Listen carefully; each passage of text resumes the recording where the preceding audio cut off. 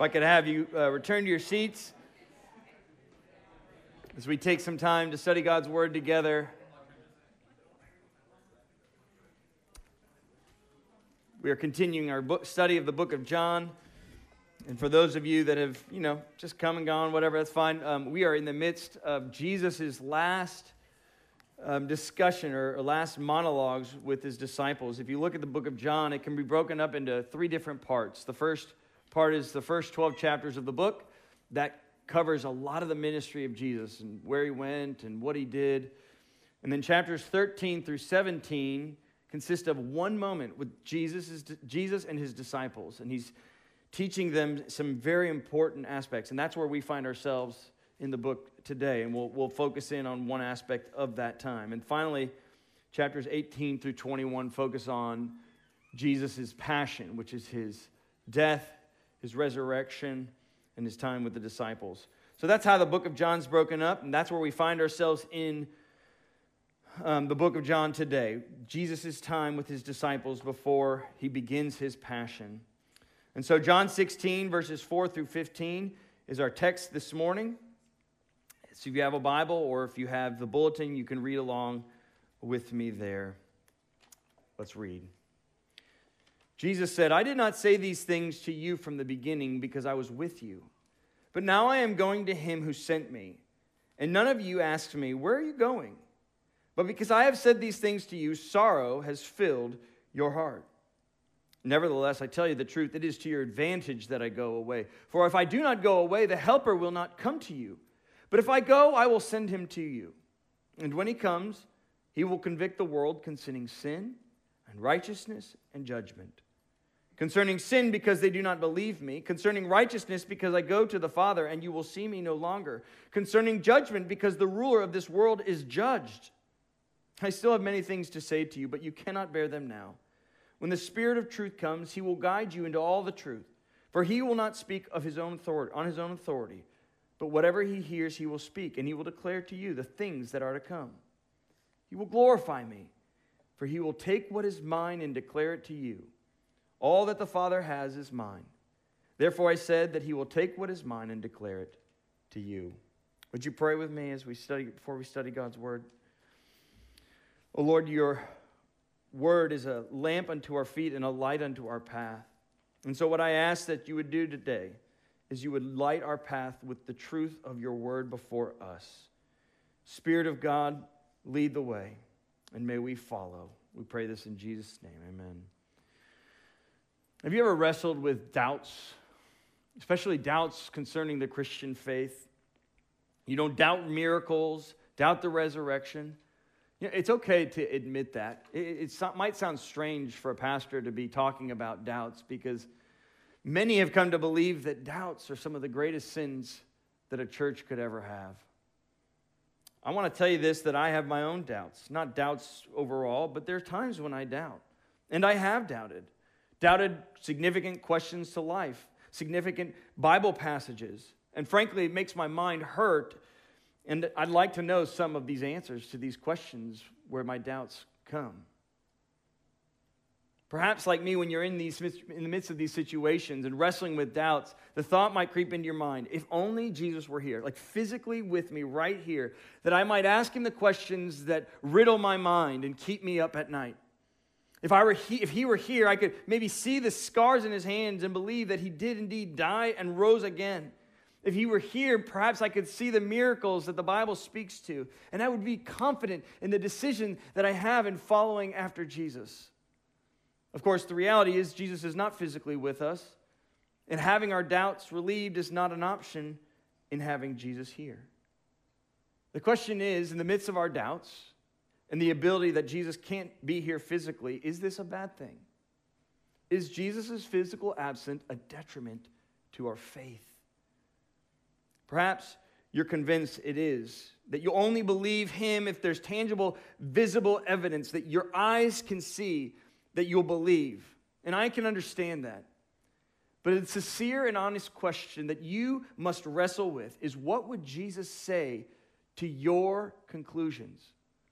Would Jesus say, it is better that you see me, that you see the scars in my hand and me risen for the dead? Is it better?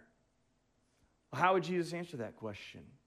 Well, I think Jesus answers that question for us in John 16 very clearly. And the answer to that question would be, actually, it's better that I'm not there physically. John 16:5 says, "It is to your advantage that I go away. For if I do not go away, the Helper will not come to you. But if I go, I will send him to you." I mean, I want you to put yourself in the disciples' shoes for just a moment. Let's say that you followed Jesus for 3 years. You've seen him do the miracles. You've seen him cast out demons. You've seen him teach and have people eating out of the palm of his hands. And he's saying to them, I'm getting ready to go. And he says, it's actually to your advantage. The disciples have to be thinking, are you crazy? There's no way you leaving here is to our advantage. And the reason why they couldn't believe this is because they had no concept of the helper that Jesus said is coming. I think like the disciples, many of us fall into this temptation to believe if I only had Jesus physically present, things and doubts would be resolved. One of the reasons why we do this and resolve to this is because we don't have a Holy Spirit perspective. That we have almost like a dualistic reality of the nature of God. That we don't realize that God is triune, Father, Son, and Holy Spirit. What is so profound about Jesus pressing into the disciples, saying, it is to your advantage that I go away, is that he focuses their attention on the Holy Spirit, who he says will come. And the Holy Spirit, he says, is going to be greater. It's going to be a better advantage for you than ever before. I want us to focus on the Holy Spirit as Jesus presents us to, so that we might see the advantage that we have right now. Right now, the advantage that we have over the disciples who saw Jesus with their own eyes. And it's very simple. Jesus gives the disciples 3 reasons why the Holy Spirit is to their advantage and to our advantage. And I'm going to show you the 3 things really simply. We're going to walk through this, and then we're going to focus in on one of those aspects. There's 3 reasons why the Holy Spirit is of advantage to the disciples and to us who are in Christ, who are indwelt by the Holy Spirit. First, the Spirit convicts. We see that in verses 8 through 11. The Holy Spirit convicts. He convicts. And this is where we're going to focus all of our attention on this morning, so I'm not going to dive into that. Secondly, the Holy Spirit guides. This is something you can find in verses 12 through 13. There, Jesus tells the disciples, I still have many things to say to you, but you cannot bear them now. The Spirit, he will guide you into all the truth, for he will not speak on his own authority, but whatever he hears, he will speak. He will declare to you the things that are to come. So the Holy Spirit guides them into the truth. And really what Jesus is saying into this is, there's a lot that's about to happen. My death, my resurrection, my ascension. And the Holy Spirit's going to help you understand all of that. The Holy Spirit guides. Lastly, Jesus says the Holy Spirit will declare to you what is mine. Whatever is mine, he declares it to you. So the Holy Spirit convicts, the Holy Spirit guides, and the Holy Spirit declares. These are some powerful, impactful realities for the life of all disciples. And in truth, I could spend 3 different weeks on each of these 3 realities of the Holy Spirit. His conviction, his guiding, and his declaration. But for our sake, for your sake, we're going to focus on one of those, that we might not be here till after lunch. So, we're going to focus on the Spirit's conviction. The Spirit's conviction. And Jesus gives us a lot in the Spirit's conviction. But what I want us to see more than anything is that when we see what the Holy Spirit does and how he convicts, that indeed it is far better that the Holy Spirit is here and not Jesus physically. So let's study this. What is this Jesus talking about? That the Spirit is actually our advantage in this conviction. Let's read verses 8 through 11 again so that you might be familiar with this. Focus your attention on this. Verse 8, and when he comes, that is Jesus talking about the Spirit, he will convict the world concerning sin, righteousness, and judgment.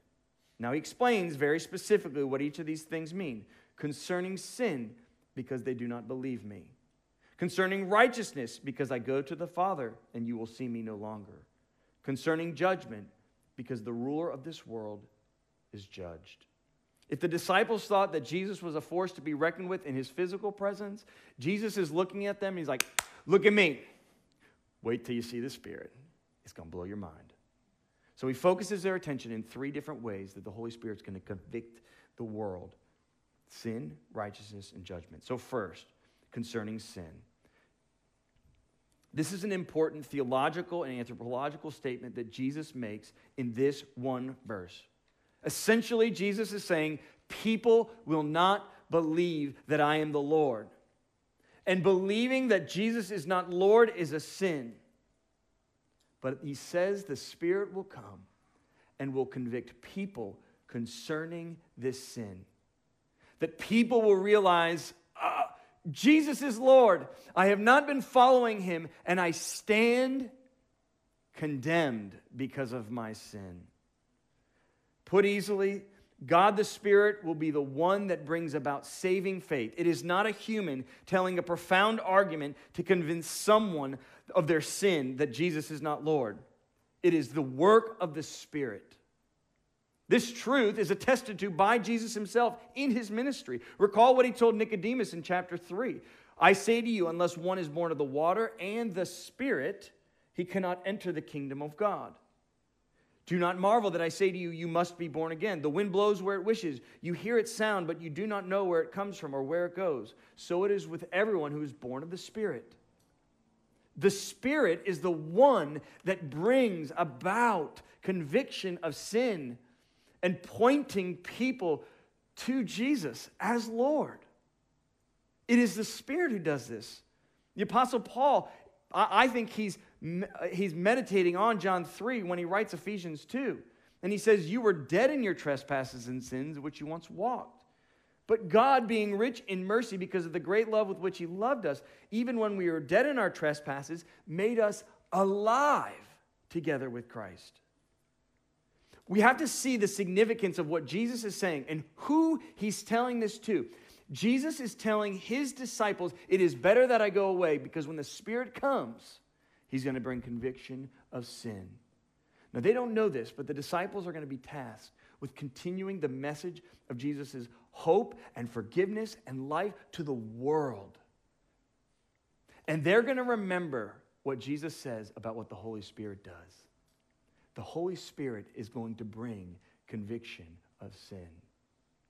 So those of you that know your Bible, you might know Acts 2. Acts 2 is when the Spirit has descended upon the disciples and they're going out and they're preaching the gospel.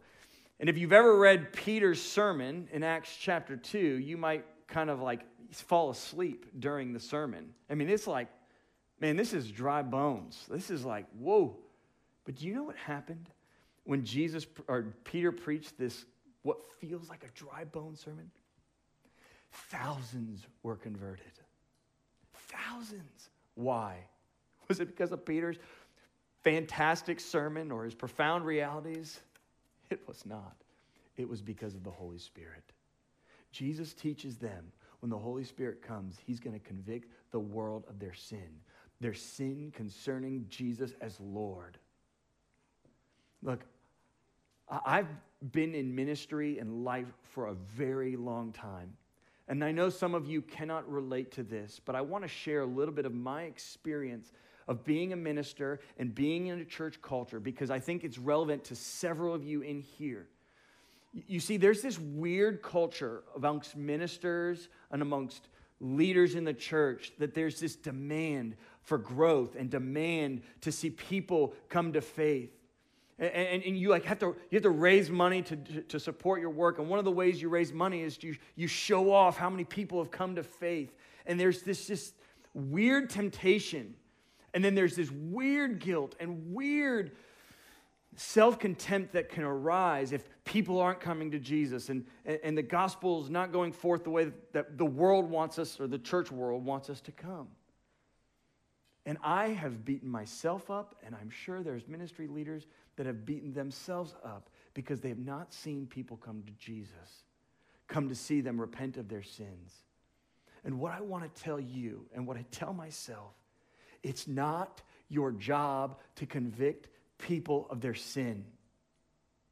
It is not your job. You don't have that kind of power. You don't. Paul says they're dead in your trespasses. Do you have the power to resurrect? You do not. That only comes from the Spirit. And the Spirit uses our broken words, our feeble attempts, our weak efforts to bring people to life. Because this is the work of the Spirit. He convicts them towards sin. So rest assured, friends of you that are in ministry. Rest assured, those of you who long for your neighbors to know Jesus. Rest assured, those of you that minister to people all around this city, all around this state, all around this country. Rest assured, you have the most powerful force on your side, God himself, using you. It's a powerful, powerful reality. But Jesus says not only will the Holy Spirit convict the world concerning the sin, secondly, Jesus says he will convict the world concerning righteousness. And he says, because I go to the Father and you will see me no longer. Now I want you to focus on that. Perhaps go ahead and read that again, because it is very strange and it makes very little sense. It's a strange statement, and it's bizarre. What's going on here? In truth, it gives scholars fits too. But let me tell you what I think Jesus is getting at here. We're going to have to break down what Jesus says, that he convicts the world concerning righteousness, because I go to the Father. We know three things from this particular phrase that he says. We know that the Spirit is coming, and that Jesus is going to the Father, and that this will bring about the conviction of righteousness. Now, righteousness in a very simple form is doing that which is right. If you want to think about it, it's doing that which is right and good. And it's this phrase, the conviction of righteousness, that I think is key to unpacking what Jesus is saying about you will no longer see me and the Spirit coming. Now let's look at this.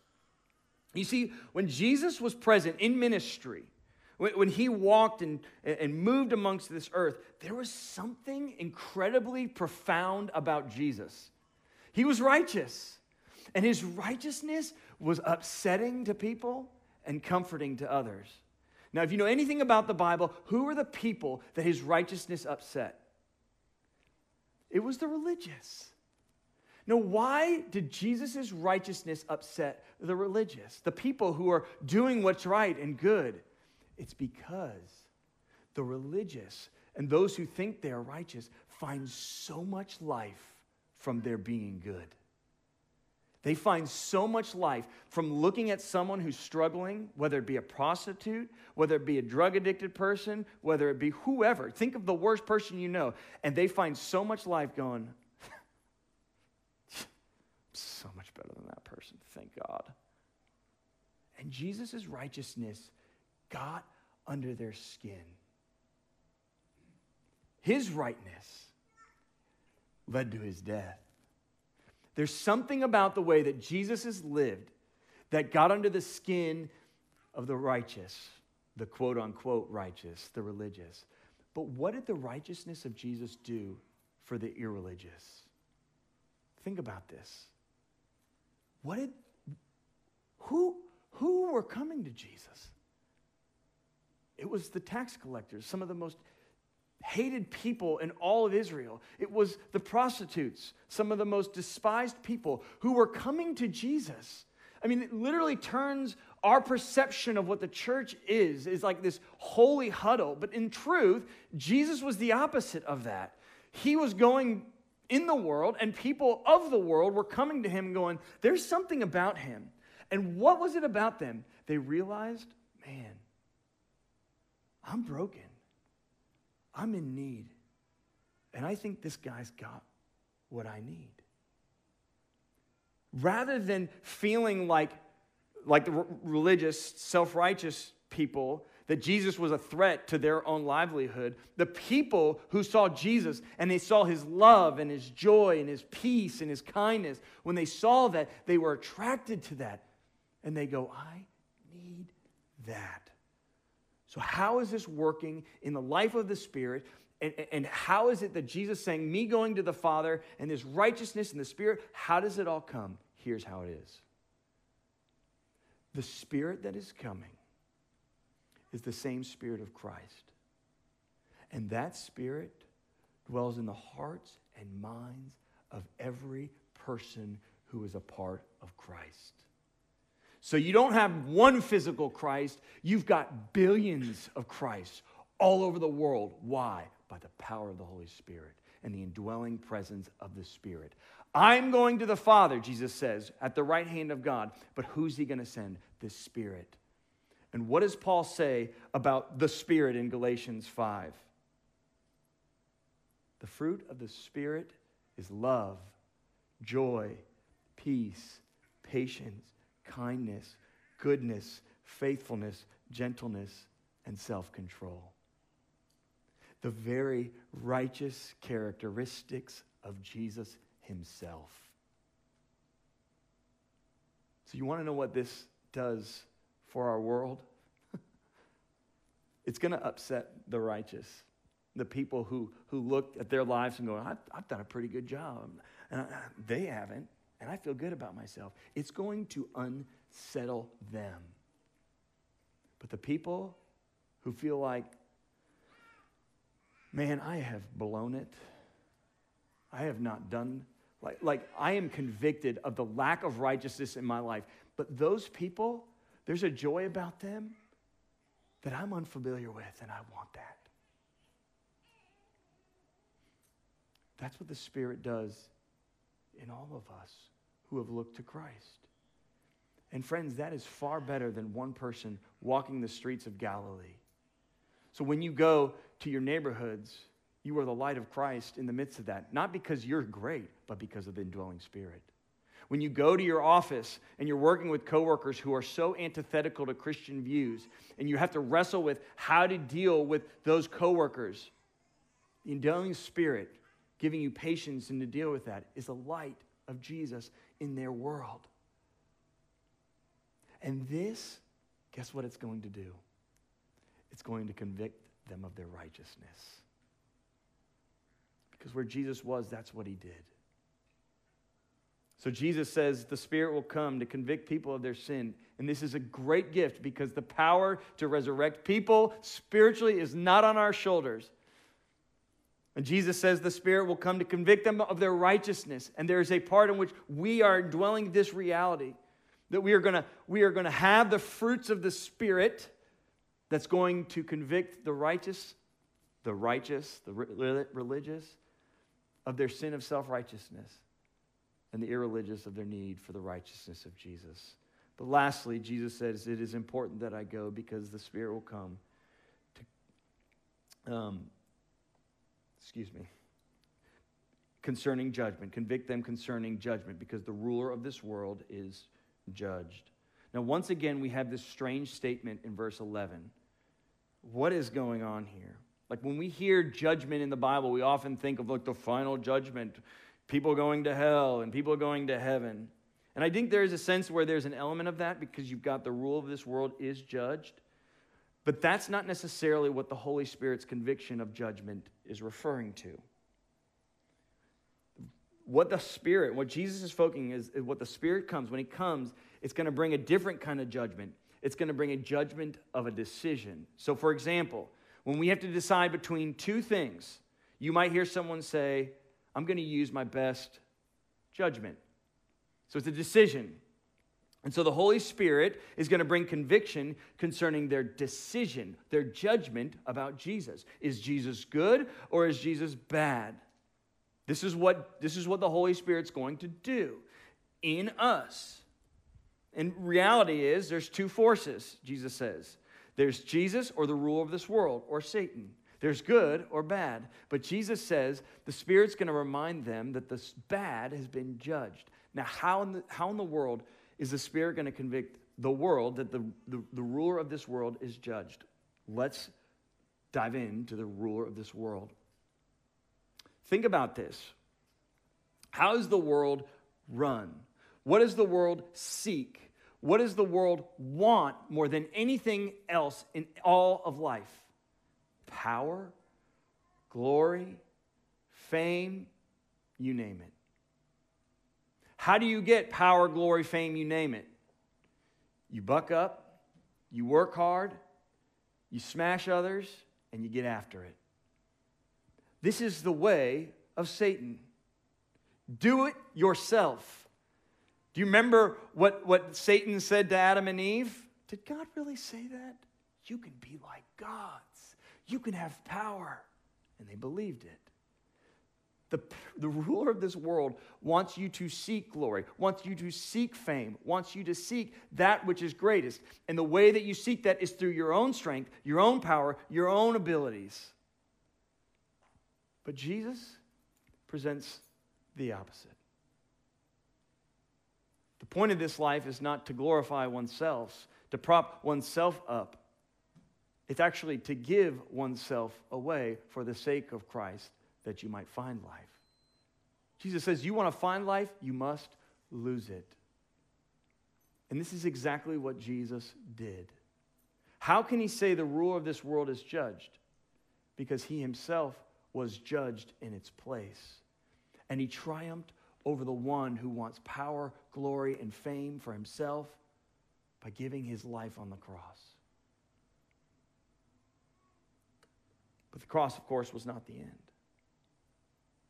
It was the resurrection. I mean, the resurrection was the greatest judgment against the ruler of this world, the person who seeks power, glory, and fame.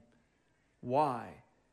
Because he lost his life, and in losing it, he was exalted and resurrected.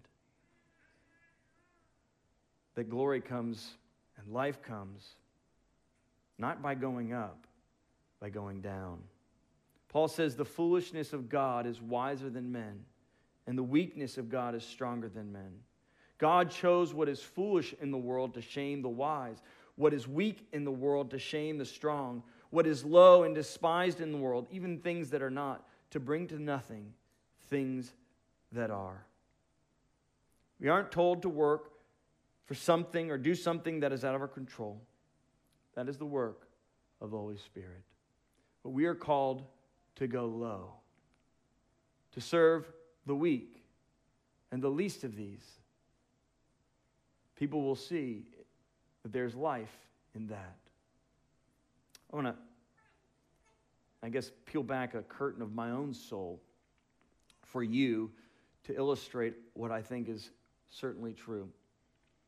This week I was in counseling, and we were talking about self-judgment, my own self-judgment towards myself. A lot of the reasons, I kind of talked about it in that first point. I'll judge myself by the number of people in the church and falling into these lies and whatever, blah, blah, blah.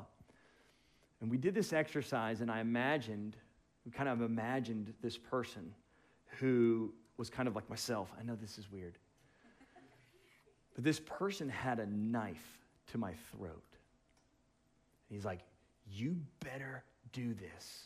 So the counselor had, why don't you talk to it? What are you talking about? Talk to my person. Like, okay, all right, I'm going to lean into this. And he goes, if you hear him say something to you, let me know. I was like, all right. And I asked him, why are you here? And you know what that person said? I'm here for your glory. I'm here for your glory. If I'm not here, you're not going to be motivated to do the things necessary to build a big church, to be a famous preacher. If I'm not here, and he said some pretty nasty words to me, if you want to know the truth, I'm not going to share this around here, but there were some nasty words. And I told that to the counselor, and he says, keep talking to him. It's like, okay. And I didn't really say anything, and then the next thing I know, I walk up to this guy with this sword, like one of these crescent swords, and that's not like a little thing. And I went up to him, and I just smacked the sword out of his hand. The counselor goes, what did he do? I said, he took out a dagger. It's okay, just watch. Listen. So I went up to him again. Boom, I smacked the dagger out of his hand. What did he do? I said, he did nothing. And I said, at that moment, though, I felt the presence of God with me. And I felt like I was resting in a much bigger person than I ever was. Much, much bigger. And I'm resting in what I felt like was the presence and the Spirit of God. And what this person, this advocate in my mind, basically it was like, okay, I can't mess with him anymore. And it's not because of me, but because of Jesus. And in that moment, I started to weep because this is what I realized. I have been seeking my glory so much according to what I do, how I say, the way that the church is run.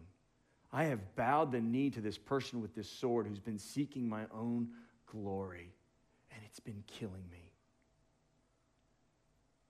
But yet, when I knock the sword out of his hands, because I've got this powerful spiritual presence behind me who is on my side, and I'm resting in him, my heart goes, to you be the glory, to you be the honor, to you be the fame. I don't care about the glory. I care about your glory. And guess what arose in my heart? These were not tears of sadness. They were tears of joy. Because in giving my life to someone else's, I found life. It is the pattern of Jesus, not the pattern of this world. And it is the Spirit that brings conviction concerning judgment. Jesus is greater than our adversary. Jesus is the one who gives life, and his way is the way downward, not upwards. And it's the Spirit that convinces us of this. And it is the Spirit that reminds us, and from time to time, gives us the rest and the belief. Indeed, to you be the glory, and this is where life comes from. I mean, you just see it right in these, 3-4 verses? It is better that the Spirit is with us rather than Jesus. Now, I want to remind you what happened to the disciples, because I find the 40 days between Jesus' resurrection and Pentecost, when the Holy Spirit comes, to be some of the most fascinating historical realities of Scripture. One of the things that took place is the disciples cowered in fear to the Jews in the midst of this phase. John 20 tells us this. They literally had the doors locked for fear of the Jews. And they knew Jesus was resurrected, or at least they had heard from Mary Magdalene that Jesus was resurrected, but they were in fear. And then you kind of see them, they're kind of like lost. Like, what do we do? How do we do this? Like, I don't know. These 40 days were very strange. You see them fishing, it's a very fascinating day. But then Pentecost hits. When Jesus ascends, and then he sends the Spirit, as he promised the disciples in John 16 would happen. And everything changed. These scared, directionless disciples get incredible courage, and they find great direction, and they scattered the world, and they've changed it. Why? Because the Spirit's with them. You and I are amongst billions of people around the globe right now that are worshiping and considering God's word and how it gives us direction in life. We are bunch of billions of people doing that very thing. Why? Because of the Holy Spirit. What an incredible God we have, a triune God, Father, Son, and Spirit. We have. He is unbelievable. I want you to know that. You can doubt, and that's okay. It's good to wrestle with your doubts. It's good to think those things. But it is far better to have the Spirit than Jesus. Let's pray. Our triune God, we give thanks to you for how you have worked in this world. You've created it. You've redeemed it through your Son, and are now in the process of redeeming it through your people by the power of your Spirit. May indeed, Lord, we be a people here at Central Hope who bring light to our communities. May we display the fruits of the Spirit in our neighborhoods, in our offices, in our schools, and all over the place. Lord, may we give thanks to you for what you've done. May our life be about you, that we might indeed find life. I pray all of this in Jesus' name.